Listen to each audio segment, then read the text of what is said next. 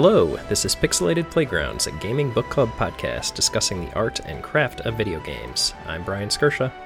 I'm Josh Kalecki. And today we're talking about Death's Door.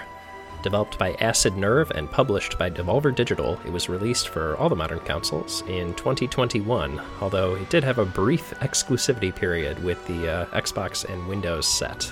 This did come out on Game Pass too, right? Yeah, eventually came to Game Pass, which is not where I played it. I managed to find a way to buy it before it came to Game Pass, despite being a subscriber, which is increasingly common for me, unfortunately. Curse you for supporting the developers. Hey, I think Game Pass is supporting them too, but yeah, I hear you. Just a heads up too, as we go into the discussion, we'll be talking some spoilers, so keep that in mind if you're sensitive. Game runs maybe 7 to 8 hours, something along that, so if you feel the need to, go ahead and play it before. It's a great game. The game was developed, as we said, by Acid Nerve, who are a Manchester-based studio of basically two people, Mark Foster and David Fenn, who previously came to game dev prominence by releasing Titan Souls back in 2015. Also released by Devolver Digital. Yeah, Devolver being the publisher on this one, I think we've done several Devolver games, and they continue to have our number, having the high polish, high gloss, really fun indie games that we all love. So they found yet another one. Surprise, surprise. Well, I feel like more so than most other publishers, maybe Paradox Interactive accepted, Devolver definitely has a style of games they're going for, and they really deliver well with those. Yeah, that's true. Looking at their sort of overall catalog, they definitely seem to find these really tight, polished indie, a lot of them action-based games, and they definitely have a way to get things that are like this out to the right people. All these games seem to do pretty well. Not that I think these folks at Acid Nerve necessarily needed the additional boost, but I'm sure it helped. But they already had a successful hit on their hands with Titan Souls. I think that one was with Devolver as well too. I heard when they went back to Devolver pitching Death's Door, Devolver's like, finally, you guys got back to us. We've been waiting for a pitch. Yeah, I can imagine that. I mean, I don't know if you played Titan Souls, but I did, and it was fun. It was hard, but I guess that was kind of the thing, right? They wanted to make a game about mastery, and I think they succeeded with Titan Souls in that regard. I've not played it myself, but it is on my Steam backlog of shame. Ever expanding. It always is, expanding, that is. But yeah, it's worth mentioning that they did have a slightly expanded team from just the two of them that worked on this. The just made by two guys always comes with that big old asterisk that says, oh, by the way, we also had two contracted concept artists, a modeler, a composer, a sound designer, and my great-great-grandma who baked us cookies every Friday night. So don't count out those cookies. Vital to success. Exactly.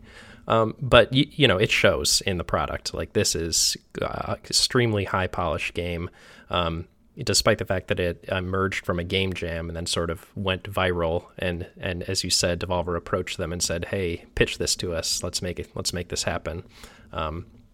It in the final product, it is extremely well realized.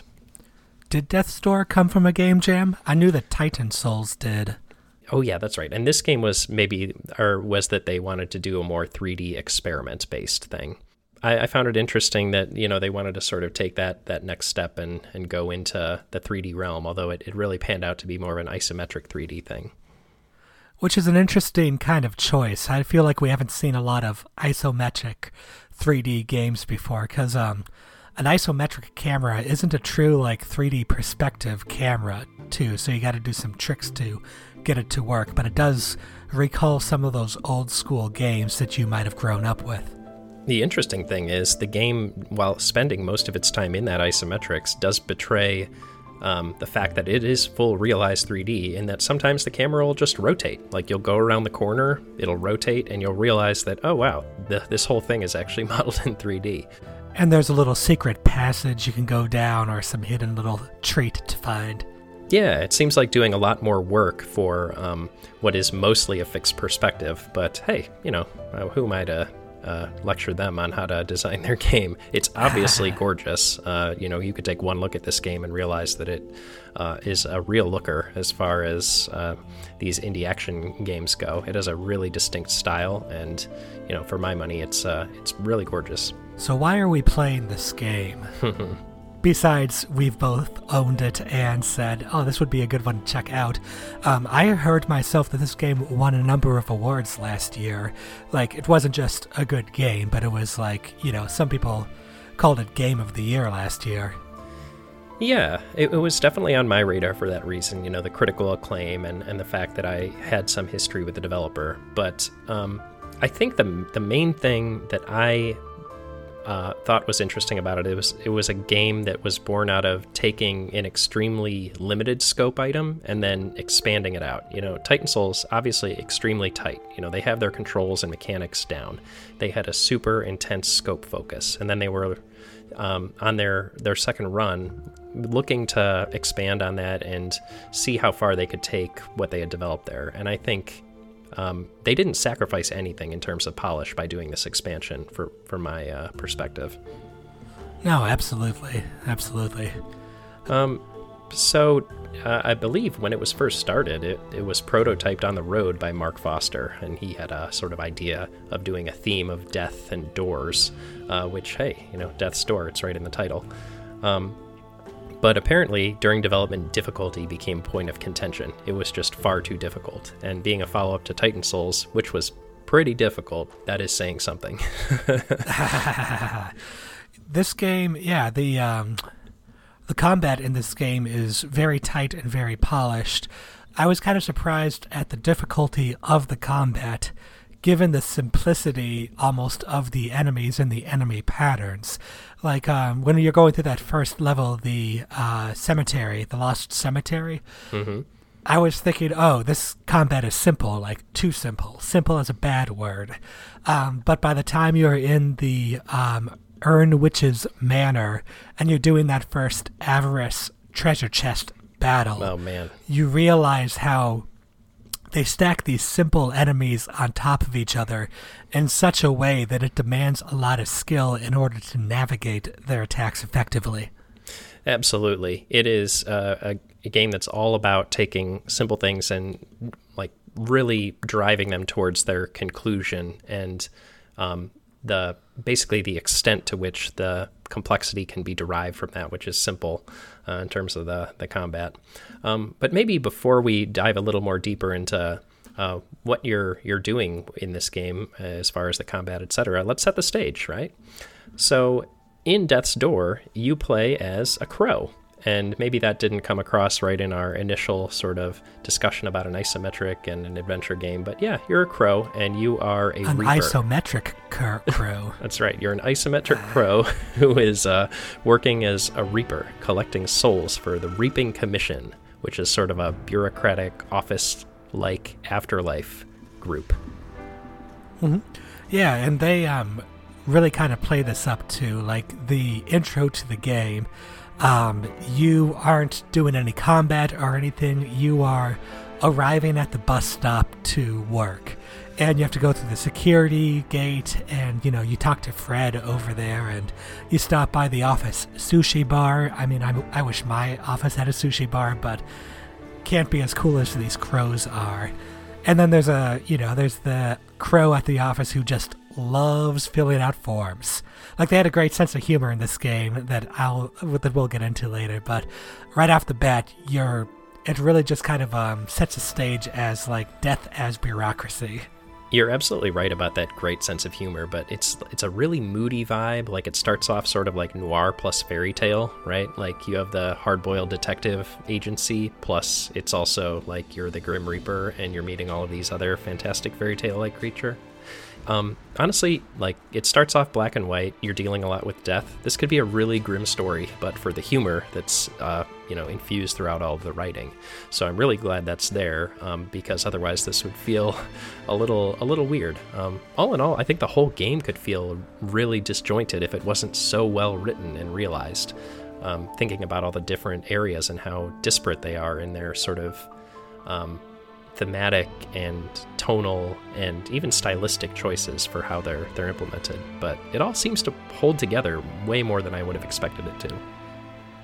I don't know. I think talking about the different areas, I feel that they held together thematically from a mechanics perspective, but in terms of narrative, what happens is you find this old crow at this sealed door, and he sends you on a quest to reap 3 great souls, they're called. 3 bosses you gotta hunt down and fight and reap and get their souls so you can open this door. I felt like those areas were well written and everything, but narratively, not a whole lot connecting the plot. There was a little bit with the Errand Witch about experiments going on and everything, but really the narrative was interstitial stuff. You'd get a little drops of lore on the areas between levels, rather than oh, I'm chasing a bad guy through the swamps, so that's why I'm in the swamps. Yeah. No, you're right. And I think to a person who hasn't played Titan Souls, that would seem to be the case. But they do this thing, and we can talk more about this later, where they sort of make some initial slight nods to Titan Souls. And then as you go on throughout the game, that nod increases in frequency from a slight nod to a full-scale, head seizure type of nod, where they're fully, saying, oh, this is a direct reference to something that happened in Titan Souls, or at the end of Titan Souls, or to a boss in Titan Souls. And that all is there. But you don't have to have that to enjoy this game. So I'm going to leave it there for now, and we can revisit it later. All right, I gotcha. Well, getting back to the combat, because that's what you do in this game, is you bash things with swords or hammers or umbrellas. Exactly.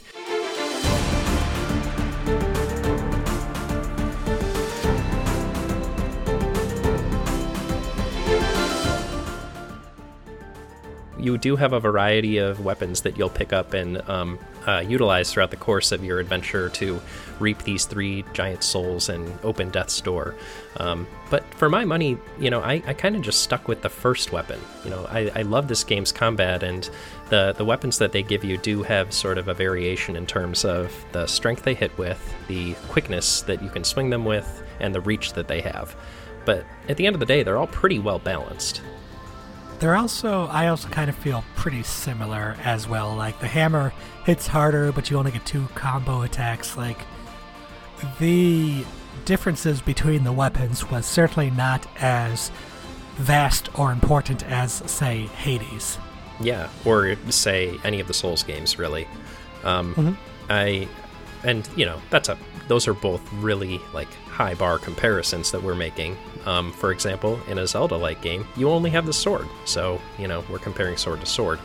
But I generally, as I said, just kept with the starting sword, and as you said, they're pretty comparable. So regardless, they all look great, and depending on how you like to battle and the feel of each weapon, you can choose which one suits your playstyle. But for me, it was that starting sword. No, it worked for me too. In terms of your initial move set that you start off with this, you have your light attack, your heavy attack, a roll, and a roll into a heavy attack. I think that's all you got. And again, when I first started playing this game, I'm oh, this combat system is pretty lightweight, but it's that simplicity that's so tight and polished and works so well. They figure out good ways to introduce variety into the encounters that it really works. There's one thing you forgot about starting off with, and that is your arrow, your first ranged attack. And that is really key to this whole game, because all of the abilities you get basically fill the same slot, which is your secondary attack, aka your ranged attack. Magic of some sort or another. And each of them does consume either 1 or 2 pellets of your magic bar to use, which you can replenish by hitting an enemy or an item or object in the environment. So you're kind of doing this ebb and flow between using your ranged attacks, refilling your magic by hitting enemies short range or hitting some pots or other detritus around the arena.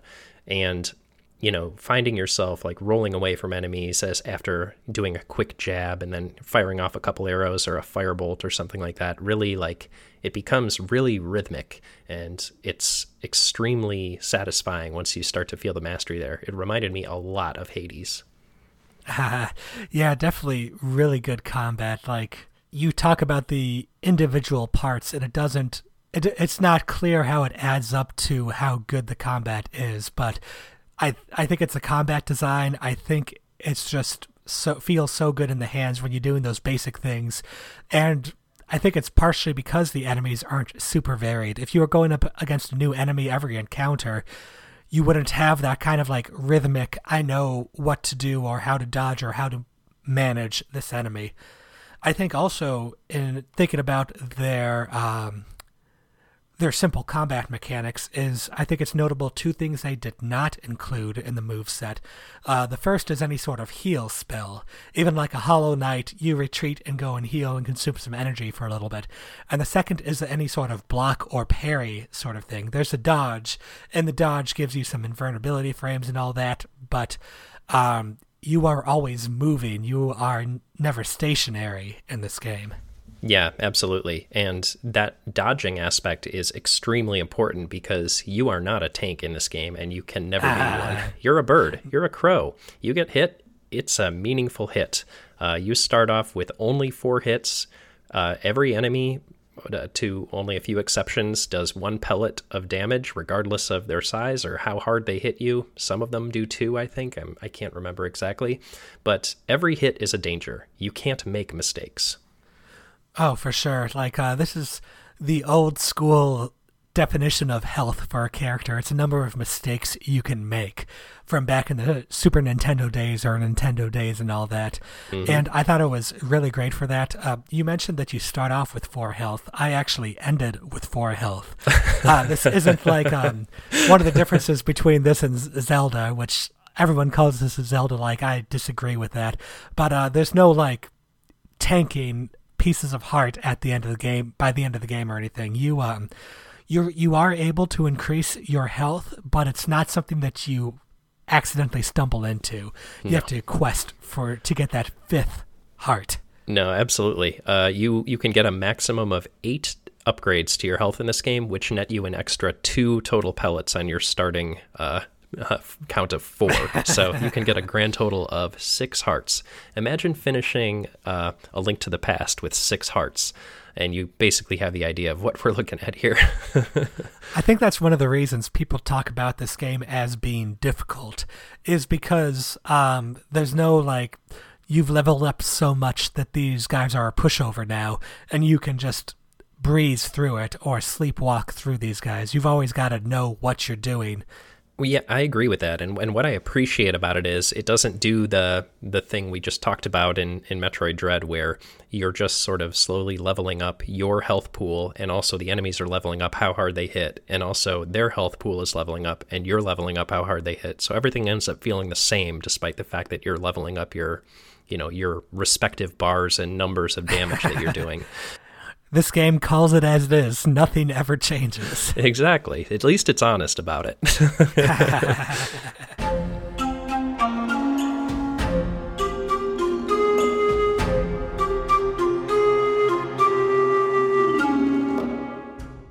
So, to that end, like, it's very simple in that too. We could call this a small numbers RPG by that metric. But the game does have extremely incremental ways for you to increase the efficacy of your character. And by that I mean you have 4 stats that are extremely onerous to upgrade, and they are Strength, which is how hard you swing your sword, a modicum of increase in damage. Dexterity, which is milliseconds of increase in swiftness of how fast you swing your sword. Haste, which it says it increases your dodge roll timing. I never noticed it. And also increases your base speed, probably the most useful thing. And Magic, how hard you hit with the ranged abilities. And while I upgraded several of these throughout my playthrough, after I did it, I never noticed it. I think I noticed one of the strength upgrades when the starting area enemies went from taking 3 hits to kill to 2. I mean, that's good, I guess, right? That is more than you would see in I guess Metroid Dread, because they will just increase the strength of those enemies. You would never notice it. But yeah, I don't know why this is here. I don't think this system was particularly additive, but I guess they had to have you use the souls that you reaped on something. Which really was not even like the souls you reaped. You'd get like one soul from each schmuck enemy that you'd beat. And then from the bosses or from treasure chests, you could get like 100 souls at a time or 500 souls at a time. And that's when you go and cash it in, because I guess you could grind out some levels ups in this game, but that'd be painful. Yeah, that'd be miserable. I think like the vast majority of upgrades I did to my stats were, as you said, from treasures and maybe bosses. Enemies are a pittance in terms of what you're getting in terms of currency to upgrade your character. So grinding, not gonna be a big deal in this game. So here's a question for you. First off, I'm going to start with a story that one of the lead developers of this gave a talk to our interview with Nintendo Life or something like that about like the legacy of Zelda and all that, and was talking about different things that make a Zelda-ish game. And one of them was there is no leveling up. Because, in a Zelda game, you don't actually level up. There's no experience points or anything like that. I feel like they put this in here, but why? Was it to say we're not a Zelda thing? Was it to give some meaning to searching for treasure chests because you could get those big chunks of souls there? That's the best reason I can think of for it, but really it didn't seem like I could really modify my playstyle much, although, to be fair, I did level them up in order, so I was never really like glass cannon or anything like that. Man, are you kidding? I had a build. I was going full strength all the way. That was the only one I could even imagine being useful. So, but to your point, I agree that I think the only reason this is here is to give people a reason to explore. Because if you don't give them a mechanical reason to explore, they're less likely to do it. But the true joy of exploring in this game is just seeing everything. Like, it is really beautiful. And you do uncover some interesting environmental storytelling when you're doing some of that exploration as well. There's a lot more there than you might initially think. And on top of that, the game just is full of interesting quirks, and the world is really sort of, like we said before, maybe can feel disjointed, but it's also really compelling and unique compared to a lot of the video game, high fantasy type things that might be the more stock standard version of this game. Yeah, there's no elves and dwarves and goblins and standard fantasy fare here. Mm-hmm. We're going much more towards a Grimm's fairy tale crossed with, I don't even know, like surreal tone for the game's world. And it is fun to explore. They do make a lot of what you're doing throughout the course of it, not just fighting your way through areas, but finding ways to traverse it, opening up pathways by lighting torches to open gates, or blowing up walls with bombs, or using a hook shot to, the hook shot is the final upgrade you get, allowing you to traverse gaps and things like that. And to my mind, I think that's probably what they're going for when they said, hey, this is sort of Zelda-like. It's, you don't level up, you increase your verb set in order to, upgrade your character's, ability to navigate the world. I'll push back on that a little. Well, no, I suppose there was the 3 magic upgrades. You get the fireball, the bomb, and the hook shot, and all of those are used in different ways to clear new paths through the world. I will say, though, that is really only fully realized if you go back and backtrack and you're trying to get the 100% on this game and the secret ending and all of that, which I didn't go for myself. But once I got the hook shot, I didn't go back to the Earn Witch Mansion to try to use the hook shot in places that are now available for that. No, to be fair, I didn't either. This game does, leave a lot of breadcrumbs and, trails for you to pursue and backtrack to if you so desire, but you're never required to finish the base game and get credits, really. I do want to circle back to something you said earlier about the shortcuts that open up as you go through a level. Like, even without the abilities, you can kick down a ladder, or you can open a door, or something like that. And I loved that about I love this ladder game. kicking. Ladder kicking is the new. It is the video game verb of the 2010s and beyond, for my money. No, but the way they made these levels, like you would loop out and loop back, and that would be a whole section, and then you kick down a ladder, and then if you die again, which you're going to die again, this is a difficult game, then you can just climb up the ladder to go there. You don't have to repeat sections that you've cleared already, and it's not done in like a I guess a kind of checkpointing system where you just start out. You start out at the place, a couple of rooms before you died. You start off at the beginning, but then you can just walk right back to where you died again. Yeah, the checkpointing, or rather lack of checkpointing, was really well observed in that they obviated it by doing this clever level design and allowing you to create shortcuts as you go. So definitely agree with that. Always here for a ladder kick or a one-way door that suddenly opens from the other side for some reason.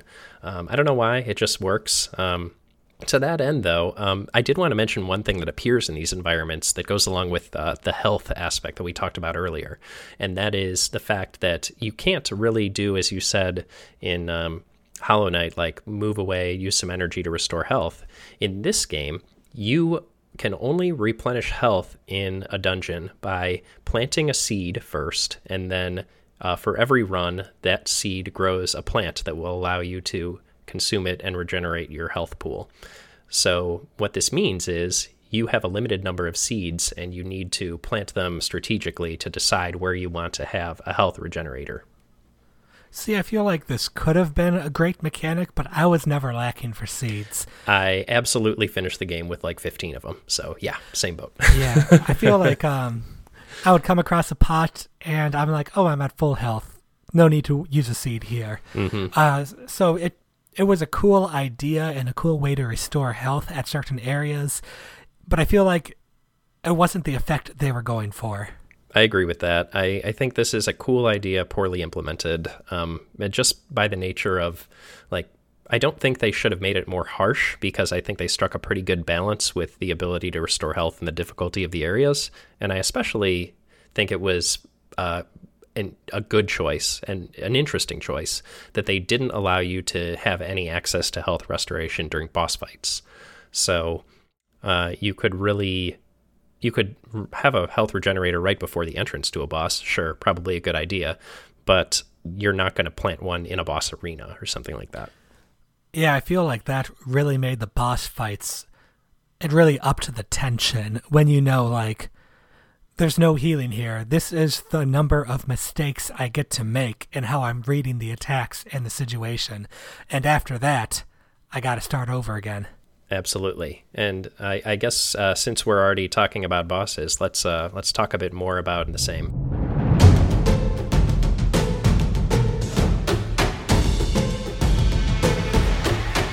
I remember 3 main bosses. There's the gigantic house thing that you fight at the beginning.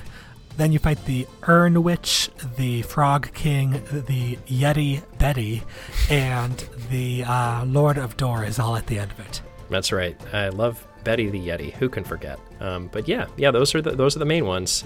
The Guardian, Witch, Frog, Betty, and then the final boss. Oh, the Grey Crow. How could we forget the Grey Crow? Oh, the Grey Crow. Yes. Yeah. He didn't have a dungeon. That's why. That's why. Yep. But yeah, all of these bosses are preceded by a dungeon, and all of them basically are a route that you, or except the Grey Crow, I guess, but all of them have, some environmental storytelling and lore, some puzzles that, generally speaking, stay pretty basic, and they're preceded by like an overworld section where you're navigating through to get to them. There's no map in this game, which sometimes, at the beginning of the game confused the shit out of me. But eventually you sort of understand the lay of the land, and it's not that complex of a world, so I got it eventually. Especially when it keeps looping back on itself with the different shortcuts. Even if you don't know where you aren't far from somewhere where you've been, and Yep, that's absolutely true. I did think it was interesting how in each of the main dungeons, they had a few different things that were recurring. One, you would do a trip back to the Reaping Commission to get some sort of interstitial lore and backstory to what happened to cause things to be as screwed up as they are when you arrive at the Reaping Commission. And two, at the end of that type of section, you would usually find the chest Avarice, as you said, which would be like a combat arena dungeon that you were forced to contend with before you got that area's ability upgrade. And without any exception, those Avarice combat arenas were the most exciting parts for me. They were really fun. The game's really able to throw ramp the combat up to 11 with those things, it knows you're in a controlled environment, it knows you're coming in at full health, or if you aren't, you're not far away from it when you die. Mm-hmm. So you come back in with full health, and it really pushes your abilities and your limits there. Mm-hmm. Yeah, it was the first time that I realized, oh wow, this combat's actually really good. Yeah, it is the showcase. If you play one thing in this game and want to know what to take away from it mechanically, the Avarice sections are the ones that I would say do that. They are the game's that one perfect moment that sort of crystallizes what the game's really trying to be.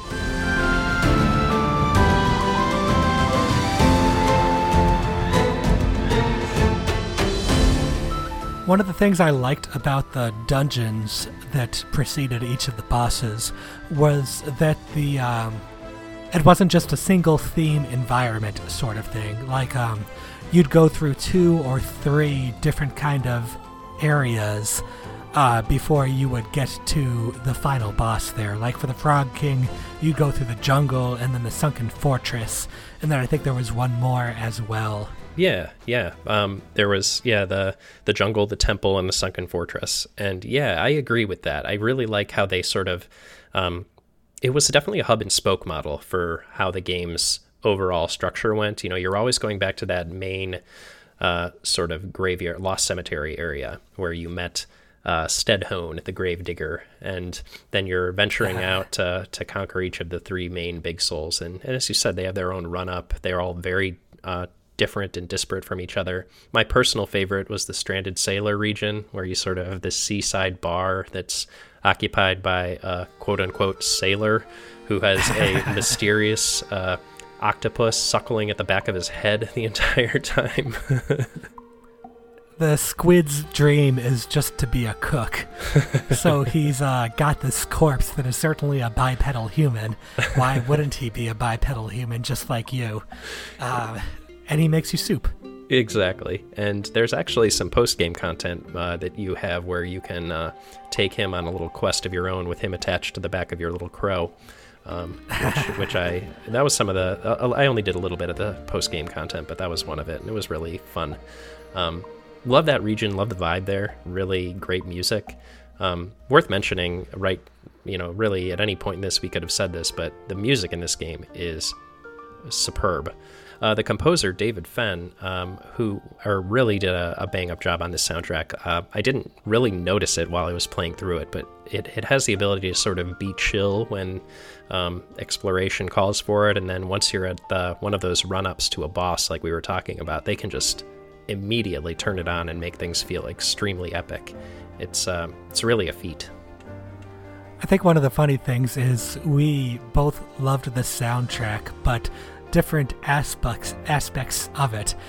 Brian shared a few of his favorite songs with me before we did this podcast, and I thought they were good songs for sure, but the ones I liked the best was just the chill piano playing while you're in the office. That really set the somber mood for me. Yeah, no, absolutely. I think that might have been one of them. No, maybe it wasn't one of the ones I sent you, but I know the exact track you're talking about and the warbling on the piano, the da da da da da da da da da, and it's a thematic score too, or rather a score that has a common theme running throughout it. I can't remember the name for that right now, but leitmotif. Yes, leitmotif. Thank you. And it is really well utilized in this soundtrack. I can't say enough about how great this soundtrack worked for the game at hand. It just elevated every portion of it. Despite what I said earlier, those boss fights do have some real bangers of some songs going on with them, which was great because they were bangers of boss fights too. They were. The boss fights were always a check, and they never felt impossible or that you couldn't surmount them with what you had at hand because, to be frank, you're not leveling up a ton throughout the course of this game. So I think you had to go into them, and you probably were going to die the first time you fought it, but you also probably thought, okay, I understand this moveset now. I think I could probably go back in there and make this happen. For all of them except for one for me, the Lord of Doors had this, I think there was one move he had that I don't think was telegraphed well enough, or it was something like you could attack him to break it. But I would hit him once and I didn't know I was supposed to just wail on him at that time. So outside of Lord of Doors, yes, I feel like the bosses were very fair in how they played and how they showed and presented themselves. Yeah, I would agree. Lord of Doors maybe didn't telegraph very well that specific aspect, but one thing that I mentioned in passing, but I want to highlight is something that I think this game did consistently, and every time they did it, it worked for me for some reason, is the run up to the boss gauntlet. There was always a portion where, the boss generally in the dungeons would be taunting you or talking to you throughout the course of your making your way through it. And then right as you started to approach their final domain, they would say, all right, come and get me, or something along those lines. Hey, I'm going to have crow soup tonight, says the frog, with a side of truffle because, chef makes great truffles or whatever. And then the music turns on and you fight your way through this extremely good combat gauntlet that makes use of whatever power you just got in that dungeon. And, the music swells, you finally make your way to the boss, and then you have, that epic boss fight. I just think they did a really good job of escalating the stakes as you made your way throughout a given area in this game. They did it every time. I should have recognized the trick by the third or fourth time they did it, but it kept working on me. No, I feel like that is a good point. I don't think the Yeti showed up any earlier, but for the frog and the witch, both of them were really cool. When you don't meet them at the end of their dungeons. You meet them at the beginning. Right. You show up to the witch's mansion and she's like, oh shit, what's the Reaper doing here? Hi, how you doing? Hey, so nice to stop by. Yeah. And then she's like, what do you want? What's going on? And there's a little, back and forth throughout the whole thing over there. It makes them feel like more characters than these bosses normally are. How much of a character can you be when you're stuck in a box the whole time and you get a 10-second intro cinematic before you do your fight? Exactly. I have no affection for Dodongo, despite the fact that I fought him in 6 different Zelda games at this point. But I do have a lot of affection for Grandma because she talked to me for a few different lines throughout the course of me navigating her manor and destroying all of her pots. Or urns, excuse me. Her precious, precious urns. Yes. And not only that, but they also introduce you to her grandson, Pothead, who everyone loves. Actually, this was my favorite side character, too, in the game. You meet he's this valiant knight who has a pot for a head. And you're like, what's going on? And he eventually tells you his very sad and tragic story about his grandmother, who is the urn witch of the mansion. About how she tried to make him immortal by turning his head into an urn. Yep. Sure, why not? No. But she was drunk or she messed up or something and she turned his head into a pot instead. Which is full of delicious soup, which he just so happens to offer you. And you politely decline. And to that point, I think we talked a little bit about some of these characters, but this game, basically through and through, every character you're introduced to is extremely well written and well realized. This game doesn't have a lot of dialogue and writing in it, but what it has is really, really great. It's succinct and it really effectively characterizes each of these people you're coming upon. And it's just one of those things that it punches above its weight class in terms of how memorable it is, despite how slight it is.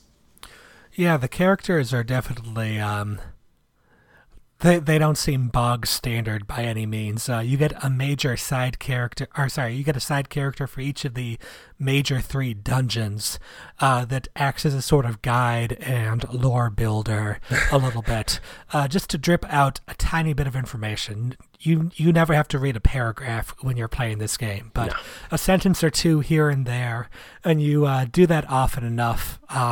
You don't even have to talk to them, but it gives you a little bit of flavor when you do.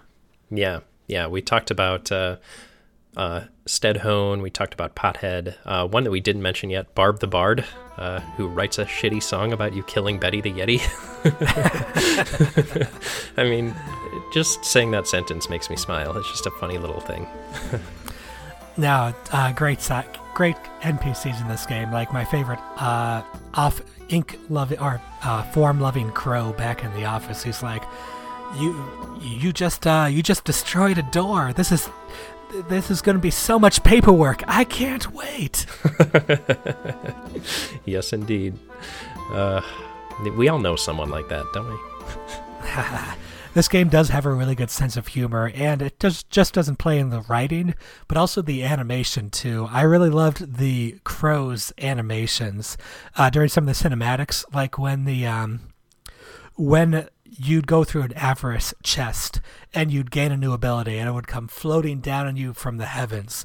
The crow is just really rapidly, like, looking at it from extremely different angles with its head cocked 90 degrees to the side or something like that, and then in another instant from some other angle.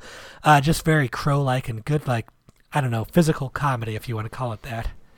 Yeah, and it's also sort of true to life about a crow, right? Like when you think of a bird observing something, they're often like doing the little head tilt, cocking their head, looking left to right. It just it all tracks really well. Like these are just well realized characters from top to bottom, from writing to animation. But to that end, as you said, despite the fact that the game can have a great sense of humor, it can also be really grim at times. You know, a lot of these characters are extremely tragic. Your least favorite guy, Lord of Doors, has a pretty, grim motivation, but also a pretty grim backstory. Like, he had a pretty, shit deal going on with, he wasn't brought into this world. He was created by the previous Lord of Doors and didn't want to die, so made a deal to extend his life, and a lot of treachery and skullduggery later. We're in this world where death can't exist because death is sealed away, and eventually you upend that. But it's just there's a lot of discussion of death, and if this game didn't have so much levity in it, it would be an extremely dark game.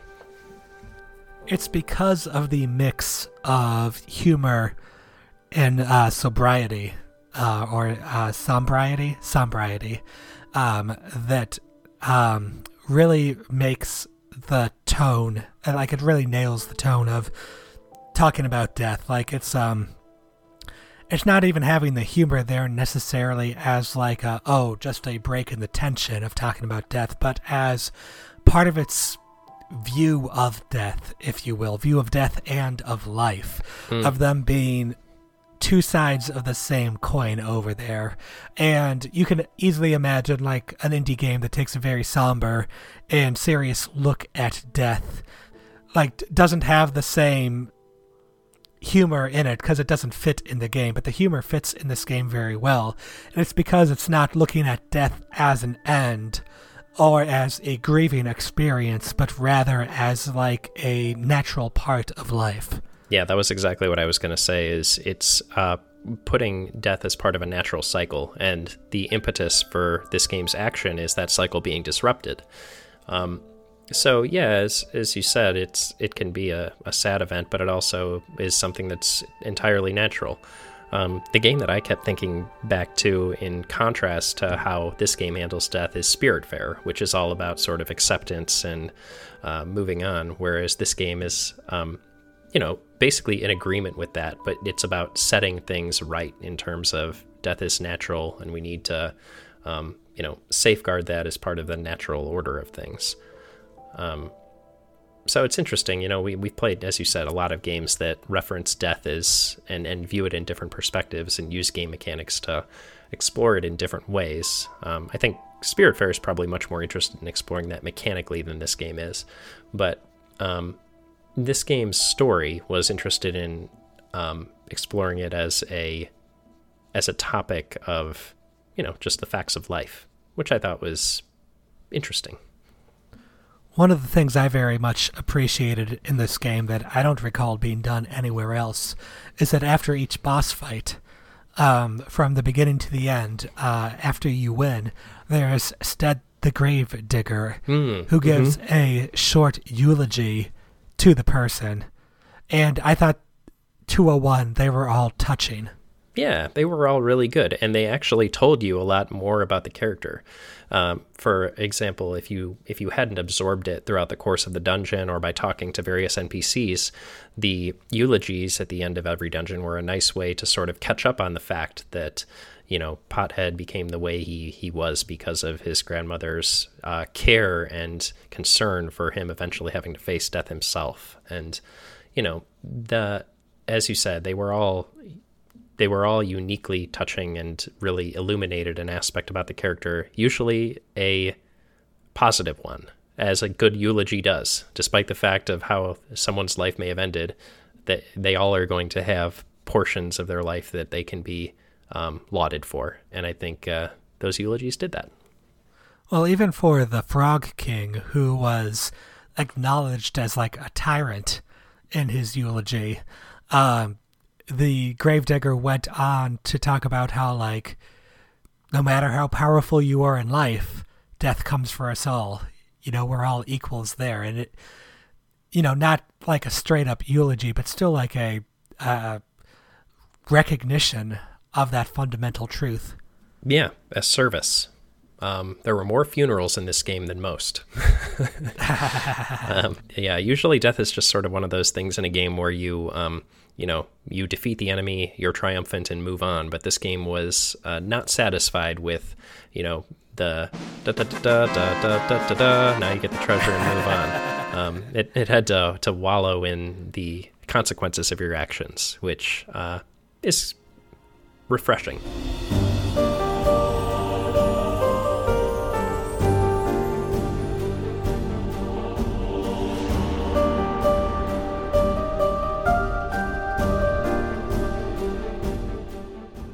You teased some Titan Soul connection earlier. Yeah. So, despite the game's focus on death, its consequences, and its necessity, and the need for a cycle, what this game really is doing is continuing on a story that was told long ago, back in 2015, with Titan Souls. So there's a lot of nods to Titan Souls in this game. I don't know if you clocked this, but Avarice, who we have mentioned as the treasure chest that will, 1, give you your abilities, but 2, is a mimic-like treasure chest that swallows you whole. He was a boss in Titan Souls.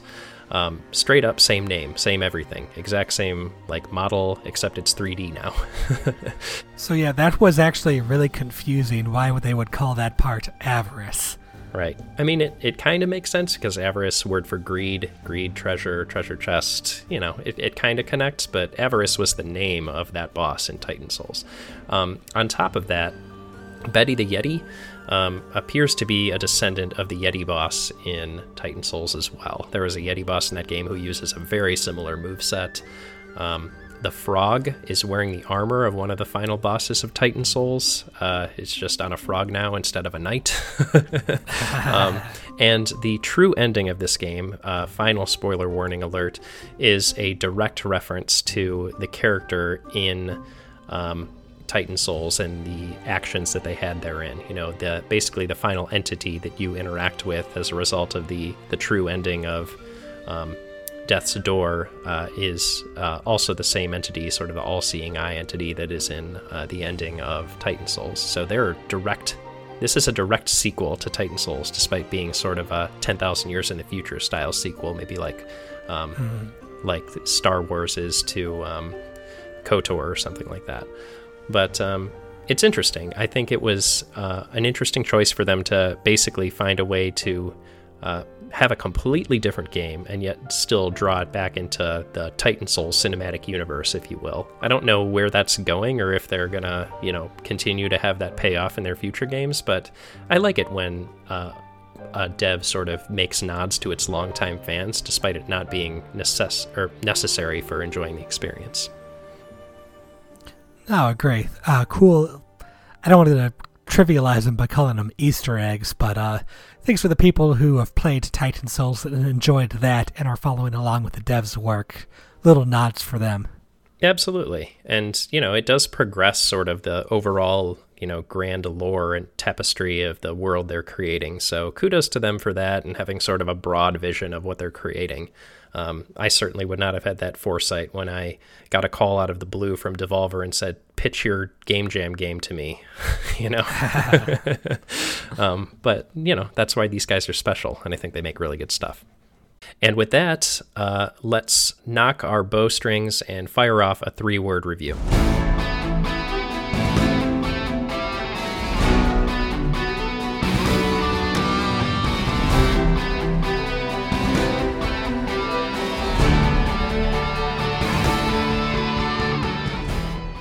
Alright, my 3-word review for this game is Concentrated Crow Quest.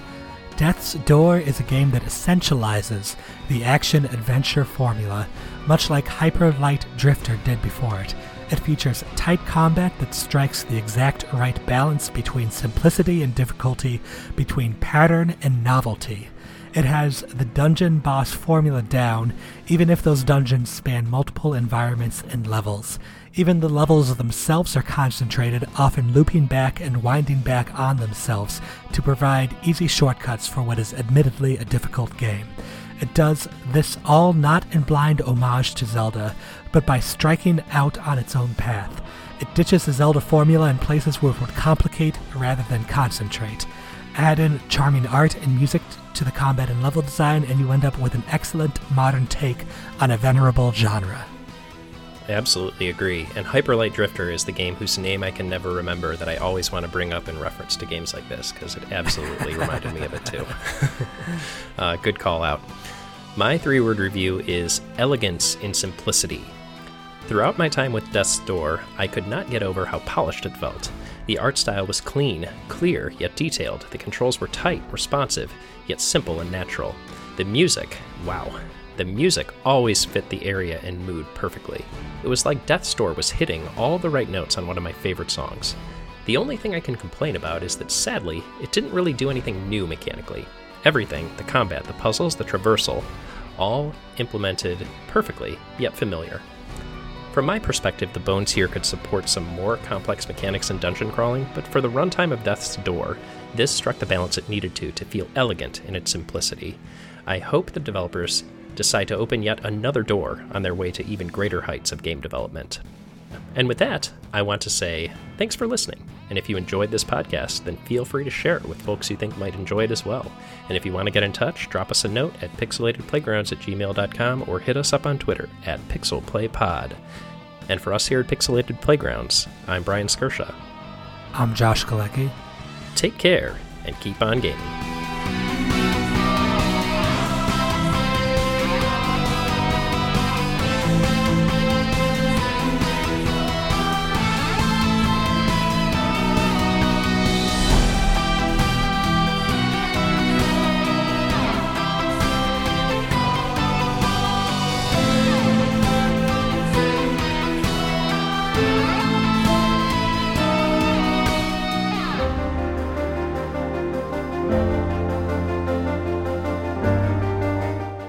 One of the little touches I loved was the typography of this game.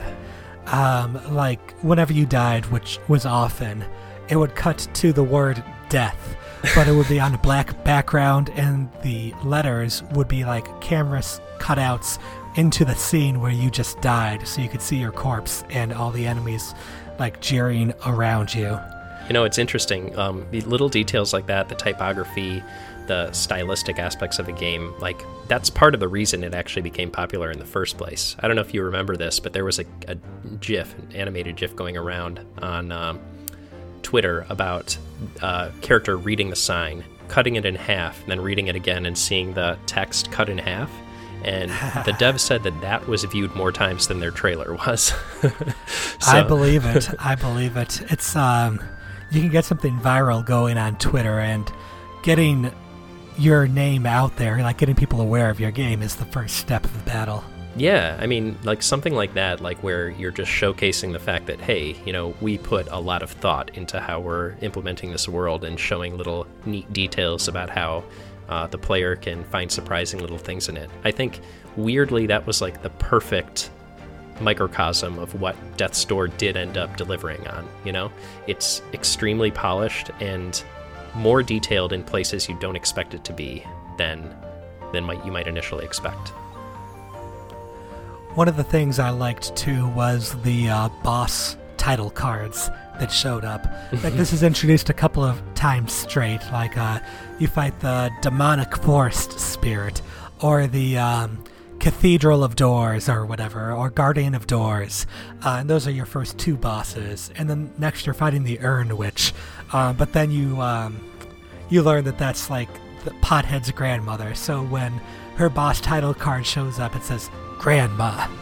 Or like when the Frog King shows up, his title card says King of the Swamp, Guardian of the Flooded Fortress, Lord of his domain, ruler of all he surveys, champion of the people, keeper of the 5 oaths, first of his name, second of his other name, and just goes on and on, and the font goes smaller and smaller, and it's like it's more like world building and personality building over there, using what is typically a standard like video game thing, like title card, boss name, there you go fight him.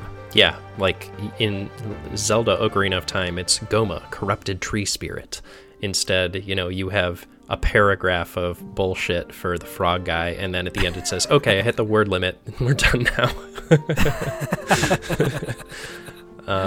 But yeah, definitely a ton of character in those, and a huge feather in the cap of the writers